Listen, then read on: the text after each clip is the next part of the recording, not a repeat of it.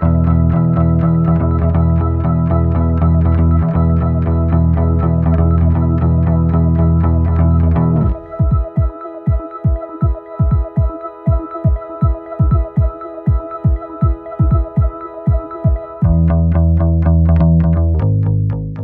everyone. Welcome back to the podcast, Citizen Reporter. It's me, Mark, and I have the great joy on today's program of having both Sean Bonner and Tara Brown all the way in Vancouver. They're looking at me, but you're listening to them.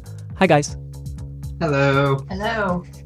And, we have known each other for some years, although we always seem to live quite far apart, but that doesn't stop us. And you guys are now in Canada for, I guess, is it almost a year now? Coming up on a year, August. Yeah. But so what I like, there are many things I like about you guys, and that I've always enjoyed when I am in your presence, but also following you a little bit on the internets and exchanging messages. And recently, what really got me reading, I was reading Sean's work, but I was thinking about your conversations at home, because I've been in the presence of you guys at home, and I hear you guys discussing things, the world, also the local scene, everything. You're people who care, and I'm not saying like you're that rare, right? There are a lot of people in this world that care about things, but it's the way you do it that I always enjoy. Also, dozens of people that care. Yeah. I know, like, a bunch.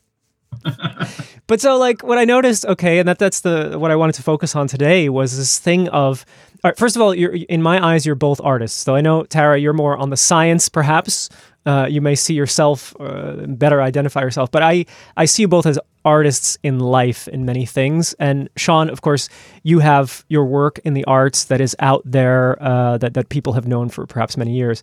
But let me check on that though, Tara. Do you feel yourself an artist on some things?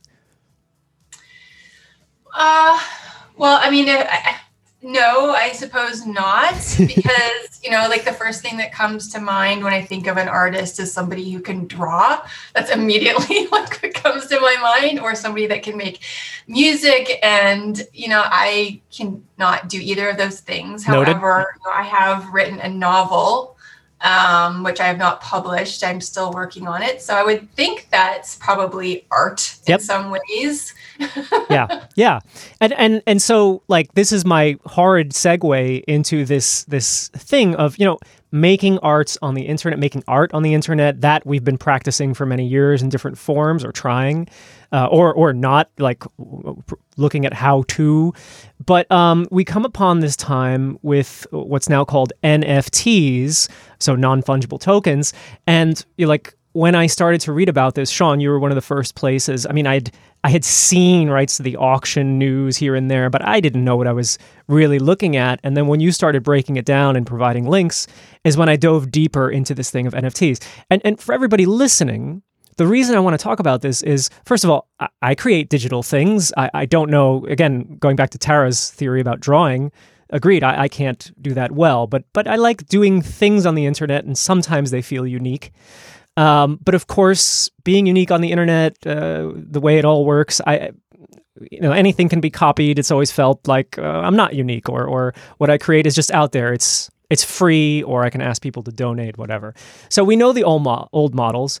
What I wanted to ask you both is, even in the house, like, do you remember when you first started talking about NFTs?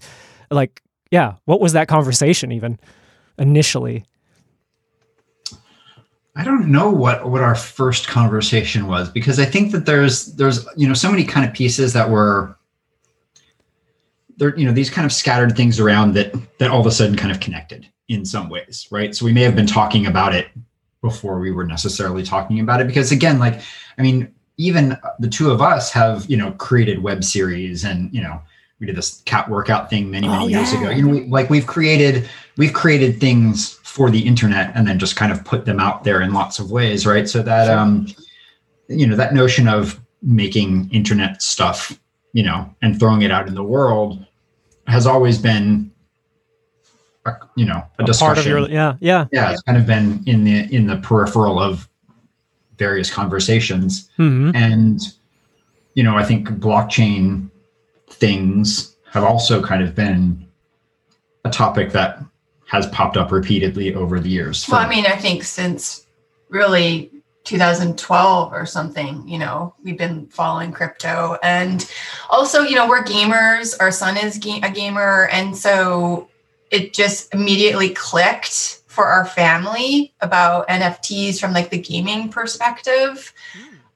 We didn't have to explain that to Rips because, he was already understanding like how to collect coins and earn coins and mine for things and XP and all those things. And so he's just like, immediately, I get it. Like he's the generation where this is going to make complete sense for their entire lives, So that's, I think, was a big thing. And then also, like my mom is a gamer. And so she got it, which was kind of cool, even though she's very kind of skeptical about the whole, like crypto still, like she still gets it, and Sean's mom, she teaches math. And so she's actually very interested in all of like how this works from that perspective. And so as like, just not our immediate family, but also like our parents, sort of just a fun conversation.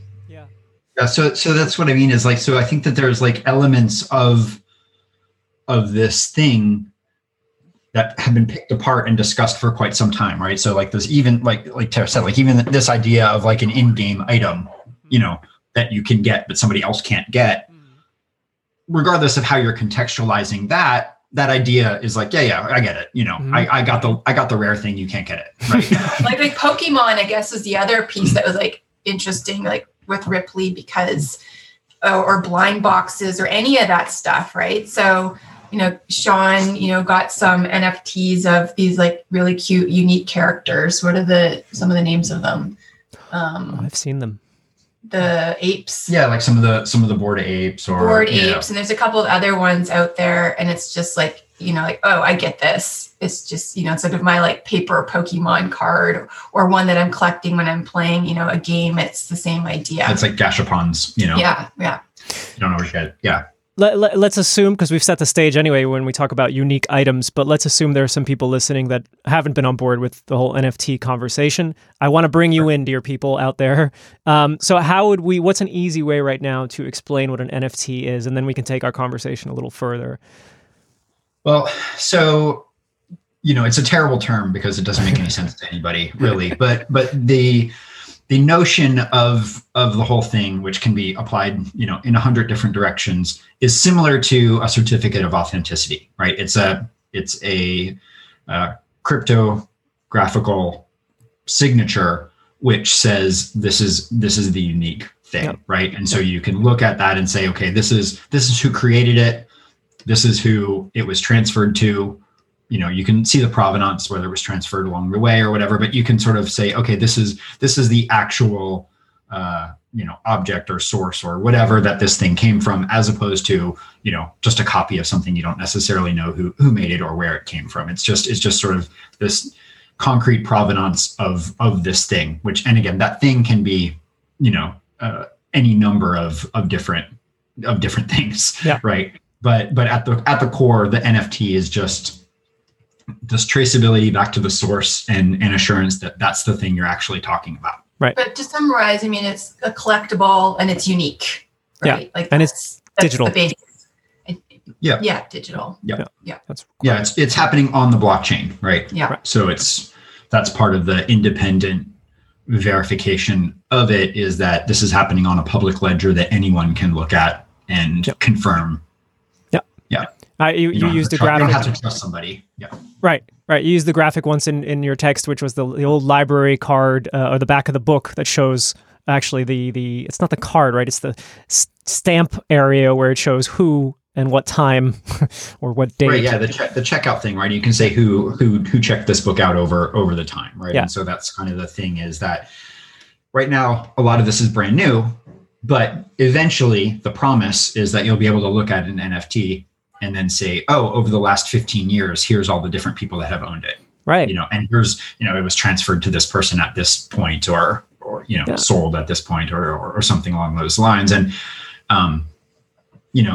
this comes from video games, in-game things you're supposed to, but applying that thinking to the art world is where things got really interesting, because this idea of provenance of art pieces has always been a challenge in a lot of ways for the art world. artists make things and sell them out in the world, but then they don't know where they end up. Some collector buys it and sells it later on or something, and you kind of lose track of things, right? So this notion of forever being able to see where the stuff went in the future, but then also at some point in the future looking back and seeing whose hands did this touch, right? Because we can understand the idea of, I have this painting that's noteworthy because it used to be owned by this famous person, or it used to be right. owned, it was made by this artist who gave it to his other artist friend, and they were nobody at the time, but turns out this was Basquiat who gave it to Andy Warhol or something, right? Mm-hmm. So being able to unquestionably prove that that's the kind of lineage of this thing becomes very interesting. Yeah. And when it comes to this, I don't know, is it an ecosystem of NFTs that currently exists anyway? When you look at it, I mean, what are our options? Like, as for example, you're a photographer, you have a photo, you already had digital photos long before, I guess sometime before NFTs. What are your options in terms of like how then to proceed, like make this thing an NFT? What do you do? Well, yeah, I mean, there's lots of different ways right now, and options multiplying by the day. Mm-hmm. And I mean, that's perhaps a different topic, but I would hope that will calm down at some point. Mm-hmm. But yeah, so in the same way, if you think of anything that's kind of online, there are open options that anybody can walk up to and do anything, and more curated things where you kind of have to apply for a spot or pay for a spot or something along those lines, right? So depending on what it is you're trying to sell, whether you are bringing your own audience, or you're hoping on somebody else's audience to sort of discover you or something, right. Those might be different choices. Again, depending on what the thing is it a photograph like I'm trying to sell, or mm-hmm. is it a piece of 3D digital art or something, or is it an album, like a music album or something? Like these are there's different sites that sort of cater to an audience that's interested in that kind of a thing more specifically. So you might weigh out those kinds of options, but at some point you're going to get to a stage where you're essentially tokenizing it. And what you're doing in that process is, uploading something that's the representation of whatever it is that you're selling. And then they call it minting, but you're sort of, stamping this thing into the blockchain. So then it's indelibly there, and you have it, and then you can decide to sell it or something after that. But those are sort of, you make it and then you decide what to do with it after that. Yeah. And I mean, from what you see, because you're both watching some of these marketplaces. I don't know if marketplace is the right term, but you know what I mean. Yeah. What do you see that you find interesting, perhaps even exciting? What do you like about what you see, especially the last year or two? Well, recently, what I'm really loving are the clothing for avatars, like in the metaverse. So if you think of like Ready Player One, you're in this metaverse, you're in sort of online community spaces like Decentraland, for example. But there's clothing companies dedicated to designing clothing for your avatar. And there was one designer in particular, I was really taken with it. And they said that, instead of buying a bunch of clothes for yourself, that's maybe not very good for the environment, just piling up, why don't you kind of not worry so much about, all the sort of fashion for your sort of IRL self, and instead focus more of it on your, on your avatar. And, and we're seeing more, especially this last year, more and more people, this is how they connected, was online, and more people are hanging out, in these sort of Second Life kind of environments. And so I thought, that's pretty cool, and they're like staking their land and they're building their communities, and they're doing all this stuff. And I love that, and again, like that makes a lot of sense for our kid. He's been making Minecraft skins for a long time, but he really got into it last year, when he wasn't going to school and he was like trying to find things to do, and he sort of like really immersed himself in that community. And so I see like he's now kind of extending that, and it'll be interesting to see if that's something that he wants to do more of. But there's also, there's something like, so the other piece too with the NFTs is that you might get a physical object when you get an NFT, like the digital. And so, going back to the fashion designers, some of them are actually sending you the clothing that matches whatever you got for your avatar. So I think that that's pretty cool. And you're seeing that with photography too, like with Sean's work, sometimes he'll send you an actual print of the NFT that you got. And I kind of like think about this too, when I was working in the music industry and working with artists that were coming up with sort of unique options when you bought some of the digital music. You might get, I don't know, a signed guitar, or you might get, a t-shirt or something like that. I think it's kind of very similar, right? Where you can have this for those people that's really important for them to have a physical object. They can also have that. So I like that mix of like digital and physical. Yeah. Yeah, go ahead. I was just going to say, one of the things that I'm pretty excited about is, I was saying this the other day when I was speaking to somebody. This feels to me a lot like kind of the mid 90s before we imposed a bunch of limitations of what you can do, right? So it was kind of like getting online, and there weren't that many people who understood what you were talking about, and kind of anything was possible. We didn't know what we could do, what we couldn't do. You just could have ideas all day long, and the conversation you have tomorrow gives you ideas on the thing from yesterday. It's just like this exciting build because you start understanding that all of these things can kind of connect in weird ways, right? Yeah. And I think that for the majority of, this kind of Web 2.0 thing, that wasn't happening, right? It was kind of like these major platforms who said, here's what you can do, right? So people are kind of doing that thing that the businesses sort of told them to. Whereas all of a sudden with this, again, it feels like there's lots of interesting ways to connect these things that maybe we haven't really thought out, and we don't necessarily know all of it. And so one piece that I'm really fascinated with is this notion of using an NFT as access or as proof of membership, as opposed to just this object. I'm not just selling you this photo, right? But maybe when I sell you this photo, once you have it in your digital wallet, now you can get into an area of my Discord that you couldn't get into before, because, there's sort of a check that's happened. And so by the fact that you own this thing, it's become a key, right? Like grants you access to this other community, right? Where there might be these other pieces going on. So there's all of these weird threads, which are starting to connect in interesting ways. Yeah.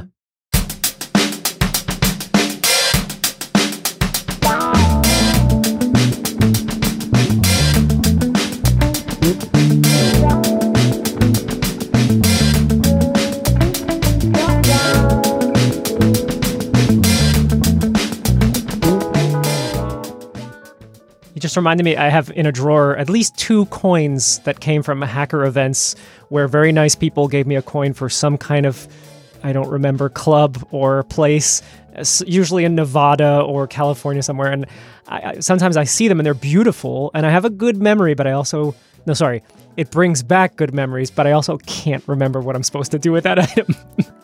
But I just love seeing them. They're beautiful.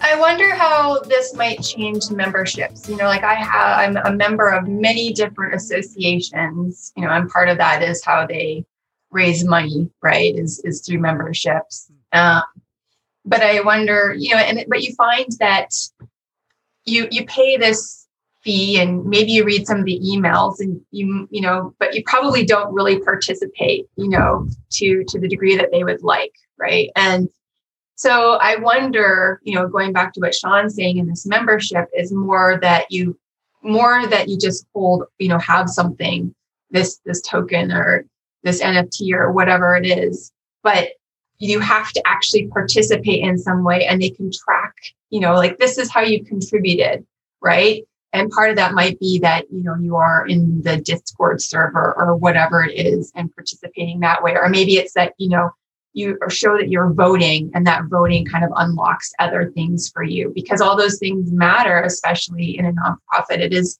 the community. It's money obviously makes a difference, but the community is essential, right? So that I think is kind of interesting to see where that might go. And like Sean can talk about the DAO, or how a DAO is and how that's set up, because I think that's really important and a real, a direction that I think that organizations, whether you're nonprofit or for profit, are probably going to be paying more attention to.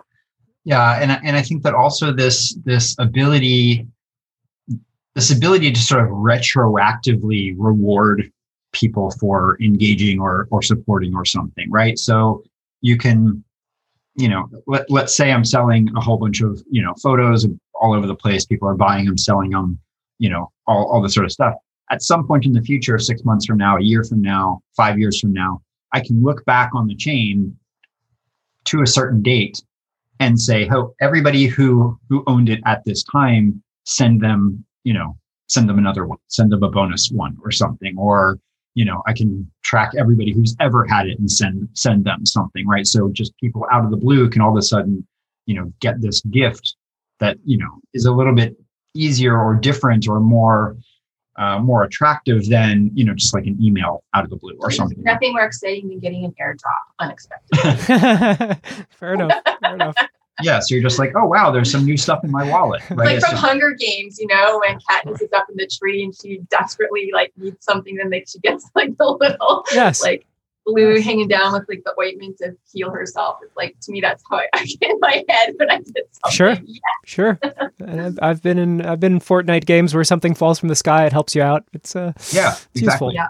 Maybe less meaningful in the Fortnite context, but it's a moment. No, I think it's a similar thing, right? Where it's like, you had no reason to expect it, right? But it shows up and it's nice, right? And it's sort of like, oh, cool.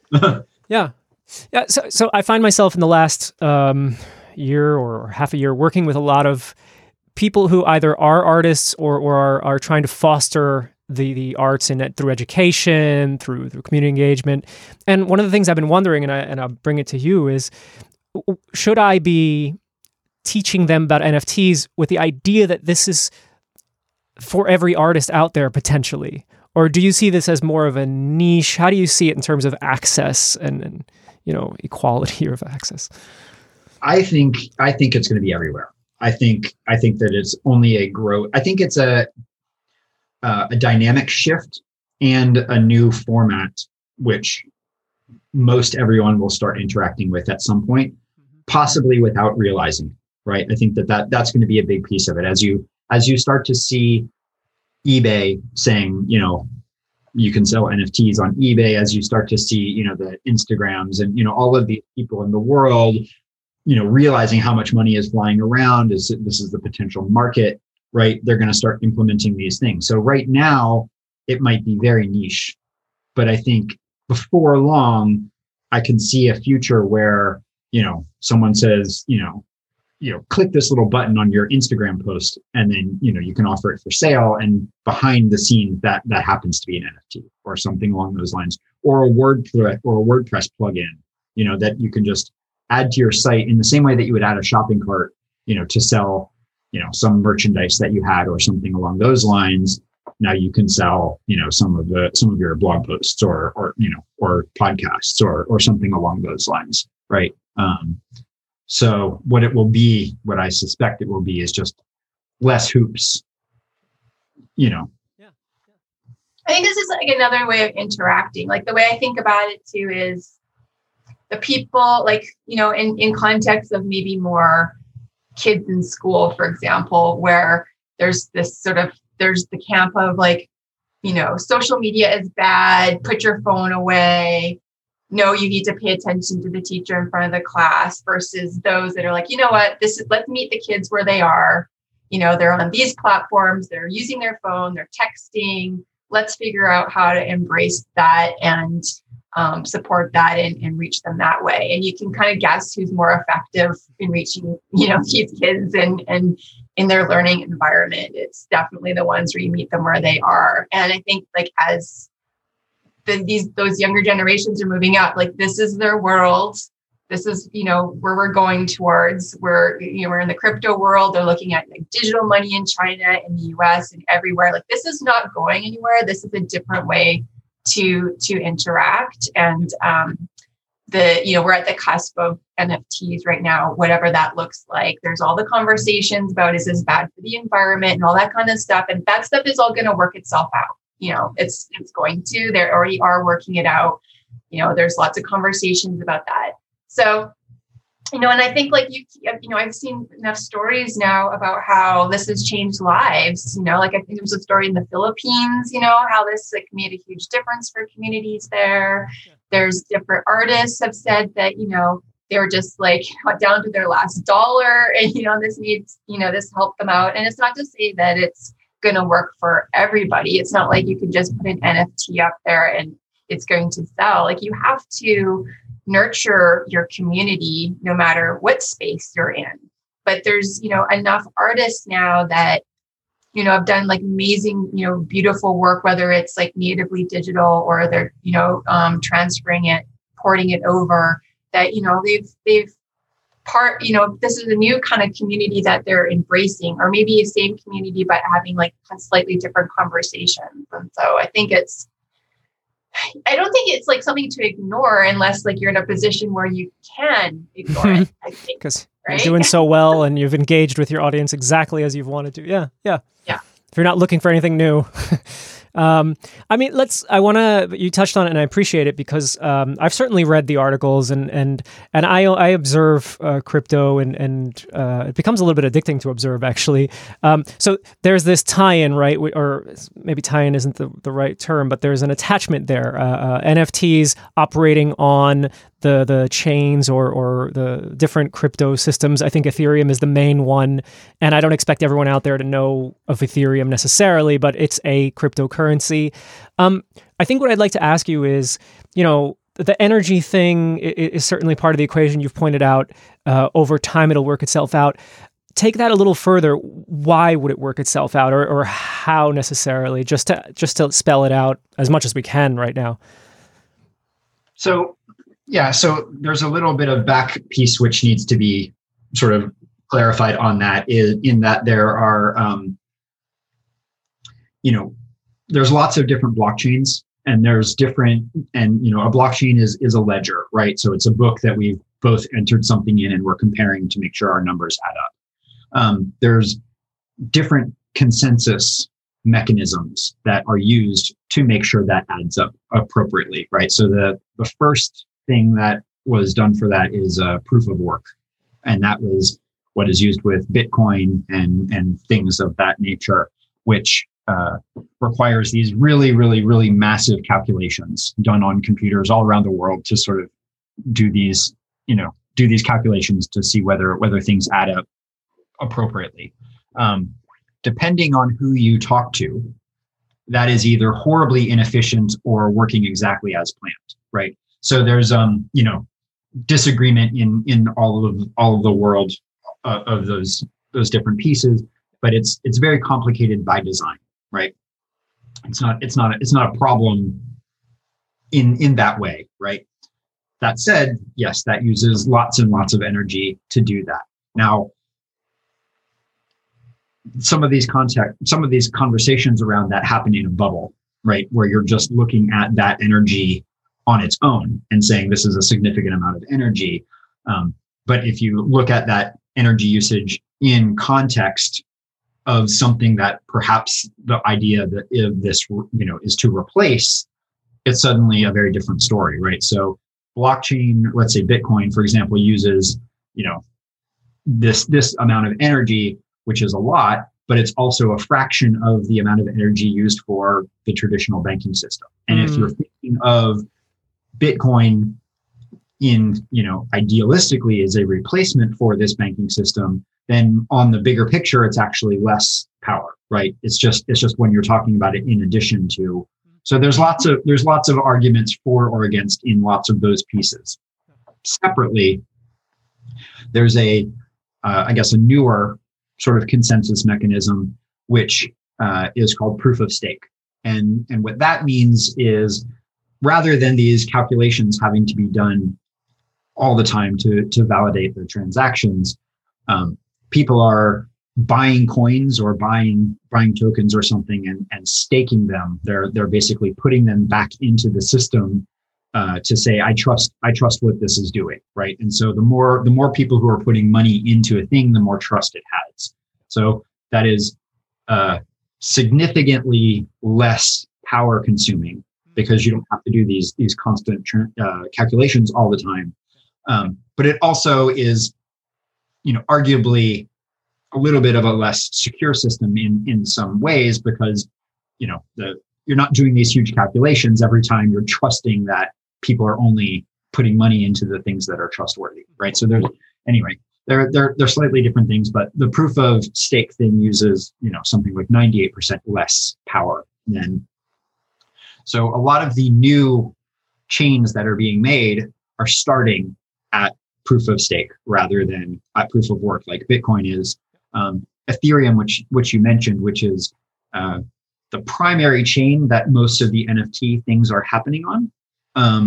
There's NFT things happening on other chains, but most of the NFT action is happening on the Ethereum chain.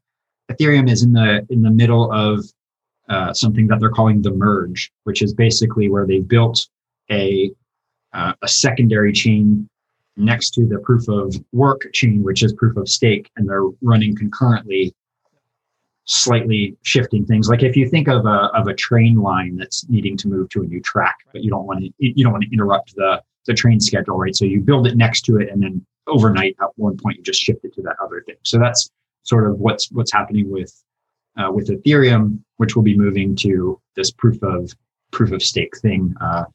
Ideally by the end of the year. I think that's what the roadmap is. So as an industry and as a bunch of technologists, how you make something more efficient is always a discussion. How you make something less costly is always a discussion, regardless of, what the cause of those things are. So this is a process that is already in the works, has been in the works, and so that's kind of what we mean by it. I spend a good amount of time scrolling down the list of altcoins, and I always read the descriptions from each or foundation or company.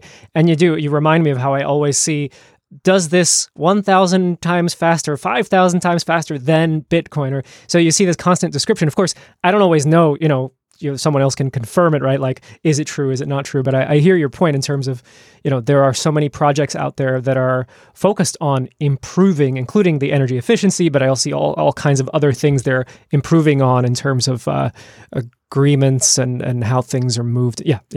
I mean, even to take this out of the kind of crypto world back to, earlier things like with blogging and all these kinds of things, right? When we were choosing what blog software do we use, right? There was this point where some blog software didn't render HTML pages, right? They were loaded on the fly to try to save server space, or all of these. So anything that you're doing, online, this is kind of an itch that's always being scratched by somebody in one way or another. Is what tiny little change can I make that over time makes this thing magnitudes better or whatever. Well, I see people even on Twitter having these discussions, like, hey, can you help me improve this code and all sorts of things. Like, it's kind of amazing how fast it happens, and in like the community oriented spirit of it too. I would say like the crypto community, well, there's good and bad, but for the most part, it's like very, very collaborative and supportive. And, and of course they're still like there's the camps in the Bitcoin camps, the Ethereum camps, and, altcoins and all sorts of things. But I think at the end of the day, they're kind of like this idea of, I want something better, than what the monetary system is right now. Right. And that's the direction, where people have more control than the government, that sort of thing. Yeah. And for you guys, I mean, as you look at your activities, and I've been looking at your gallery on, I want to say OpenSea, but Sean, but on Cyber. Oh, on okay. Cyber. Yeah. Yes. Yeah. Sorry, I get my names wrong. I'll fix that part. I'll edit it right out. OpenSea is one of the marketplaces. Yeah. That's kind of the problem at the moment is there's, like I said, lots of these things that are kind of overlapping in function and heavily overlapping in name, right? There's like 4 different platforms or companies or something that all have origin in their name, Yes. Trying, like, which one of these things am I talking, So I think that that's that's also something that needs to be resolved soon. Is they need to find a way to stand out. But actually, Sean has a great spreadsheet that he put together. You should I'll say the URL for anybody that is interested in these marketplaces and how to choose if they want to mint their work. What is it? Yes, the URL for that is nftart.lol. Nice. So nftart.lol. Yeah. It's a Google sheet with about 30 or 35 of the more prominent platforms. It's not comprehensive. There's many more, and there will be many more, but it's a bunch of them. But these are the ones that you're familiar with, and you even talked to some of the owners of those companies. So like he's been spending a lot of time at it. It's like a really useful resource. Yeah. And so that kind of leads me to my final question, which is, and you've kind of been answering that in the process, but I'll ask it anyway. Seeing what you're seeing, researching what you've researched, what are you going to be like? How far are you going and in terms of doing or engaging with NFTs in the coming year? Like, what are things you want to do? I mean, you're already auctioning photos and also the images that you talked about. I think of a monkey, but it's various animals, I think. But yeah, how far do you want to go? What are you kind of curious to try in the coming year? And I'm sure there's a limit to that also. That's why I'm asking. I mean, I think I'm still very, very much in exploration / guinea pig mode. Mm-hmm. You know, part of why I even ended up in this is because, you mentioned that we've known each other for a long time, right? But I used to have an art gallery many, many, many years ago, right? So I have a sort of a deep connection with a lot of artists. And then over the last 10 years, I've done a lot of work with blockchain, coming at it from a completely different perspective. So when these two things sort of converged, over the last year, I realized that a lot of my artist friends were going to have questions.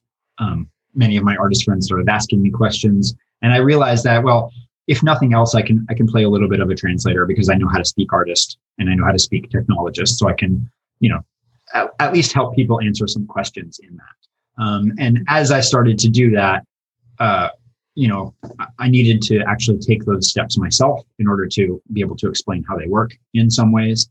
And I also started to unexpectedly see those connections that I was talking about before, right? So I got into it just like, okay, I need to test this just so I can tell them how it works. But then as I tested it, I was like, oh, wait a second, I can do this other thing with this. Like I hadn't thought of that, right?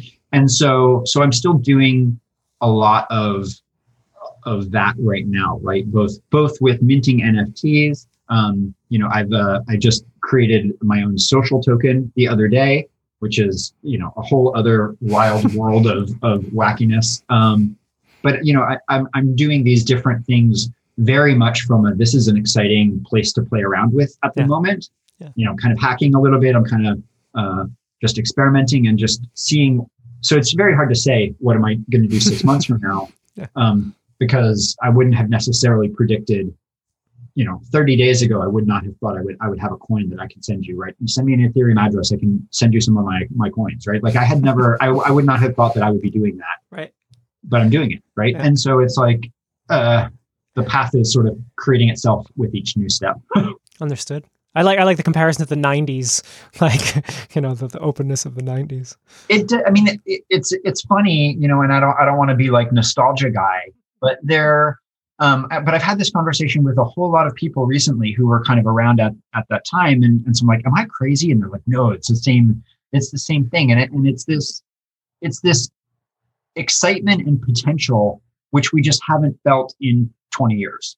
Right. I mean, there's no excitement and potential about what's happening on Facebook, right? It's just like, what happens and, people pass some things along and maybe there's going to be some like, argument in the comment thread or something, but it's like, it's the same, it's this stuff, right? And that's, and again, it's all of these heavily funded platforms or, heavily funded startups that have said, here's the thing you're allowed to do with us, right? And so, but come do it with us, don't go do it with those other people, do it with, right? And so it's like these silos of allowed actions, right? Which again, that's great. It covers some bases, but it's not exciting in the way that, the 90s were when you're like, oh my God, I can make this text blink Like, Yes. and I would know 2 things, but not 3 things. And I would talk to you and you would know, these 2 other things. And, there was all of these conversations where nobody really knew what was happening, but I could tell you something that you hadn't heard and you could tell me something that I hadn't heard. Right. And it was just like, wow, we both just exchanged like awesome stuff and we walked away from this in a new way. And that's what's happening right now in so many of these conversations. Like anything's possible. Like, oh, I just found this thing out yesterday, and now this other guy just, used it for this new purpose and like, holy crap, and so it just feels, it feels buzzy in like an electrifying way. You just described how I learned to podcast. Yeah, exactly. I mean, that's exactly it, right? I mean, it was just bits and pieces, conversations. There was no one place. Yeah.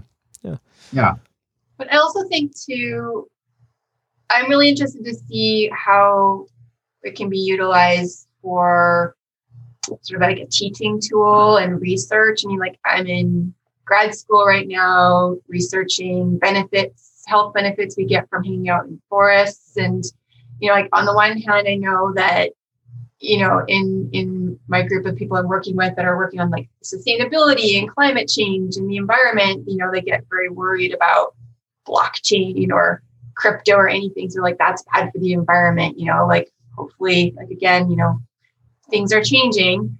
However, I think that it's really interesting around, like from a research perspective, how do we like bridge people who are hanging out, taking samples from a forest and digital beyond just publishing a paper online, right? So I think like there has to be more to it that, we can use like and to share information more, in a more open way where, you're not having to, like I think there was like a really good example someone was talking about with like waiting for all these papers to be published, peer reviewed about COVID and how long we had to wait when about airborne and all these things that we should never have had to wait for that should have been like real time, go. And you saw all these researchers on Twitter tweeting at each other, sharing information, sharing with the public. Like imagine, if we can use, with things where it's like proof and evidence and all those things on the blockchain and even like somehow with an NFT, if it's unique and all those things and you can see where it's moving along the chain. Like, how can we take advantage of these things and make things like information more readily available real time, I think is where it's exciting. So it's beyond the art, which is amazing and incredible. And I think we can extend it beyond that. And there's one more thing that I kind of want to tack onto that too. Tara mentioned, like people are hearing about this and they're concerned about, these things around and like this environmental piece, like, so I run this nonprofit called Safecast that we started after the Fukushima meltdown 10 years ago, right? And so the whole point was to create this data that wasn't existing so people had a better understanding of what was happening and in a very open and transparent way and share this kind of thing around. And what we saw heavily, in that first year or two of that organization was that poorly researched, scandalous sounding, scary headlines spread really, really, really fast. Scary images spread really, really, really fast. But whereas boring truths, nobody passes it on, right? And so it's the scary, scandalous thing gets picked up by a wide audience much faster than the sort of stuffy report that actually clarifies everything. And so I think that's a bit of the cycle that we're in right now with this is, this scary story is spreading around everywhere. So then people are sort of basing assumptions off of, that headline, or maybe often they haven't even actually read the thing, right? Maybe they read the first paragraph or the headline or whatever, and now they're repeating it, sharing it with their friends and all of that stuff. And that stuff is not necessarily based in fact, right? There's a lot of assumptions on those things. And while the facts are available, they're not exciting. They're not, they're boring. Plus, and they're feeding the confirmation bias of so many people who just don't like this idea of, they just don't like it. That's not how I want the world to work. Or they feel like they're behind, like that there's this FOMO piece and they feel like it's too late, or they feel like they got out too soon. And so they just decided that this is not for them and they will look for anything that, confirms that. Well, and it's a super collection of scapegoaty things, right? Like artists have traditionally always been blamed for everything, right? Like, the moral decay of society is artists' fault, right? I mean, like all of these things throughout history have been pinned on artists, right? And then similarly, nobody loves to hate crypto more than current people in lots of ways, right? Like there's endless hate for Bitcoin or all of these things. Some of it's justified, some of it's not, right? But or people who are associated with I wonder it. what the overlap is between like people who hate Facebook and crypto, or the opposite. Yeah, so it's like all of these kind of things. Research. And so I think it's just it's a moment where several things that people hate are bumping into each other. Yeah. And so it's easy to sort of say, oh, that confirms all of my other things, right? Like artists are destroying the world, right? Yeah. It's like, well, not really, but Yeah. No, or hate or suspicious of. I understand. I definitely understand the point. Yeah. It's so great to talk to you both, and I really enjoyed. I was excited at the idea that you would both be on the program to sort of pass it back and forth, and I sit in the back. But thanks so much for being on the program. Yeah, and Thank you. Yeah, and let's do it again one of these months, one of these days. Well, I look forward to the some unknown time in the future where we end up in the same physical space, which has been our friendship for 15 years. We're like, oh, we both happen to be in this weird corner of the world. Let's hang out. We're due for a hot Euro summer. Yes, it will happen. It will happen. We're getting there. All right, guys. All right. Okay. Take care. Cheers. Bye.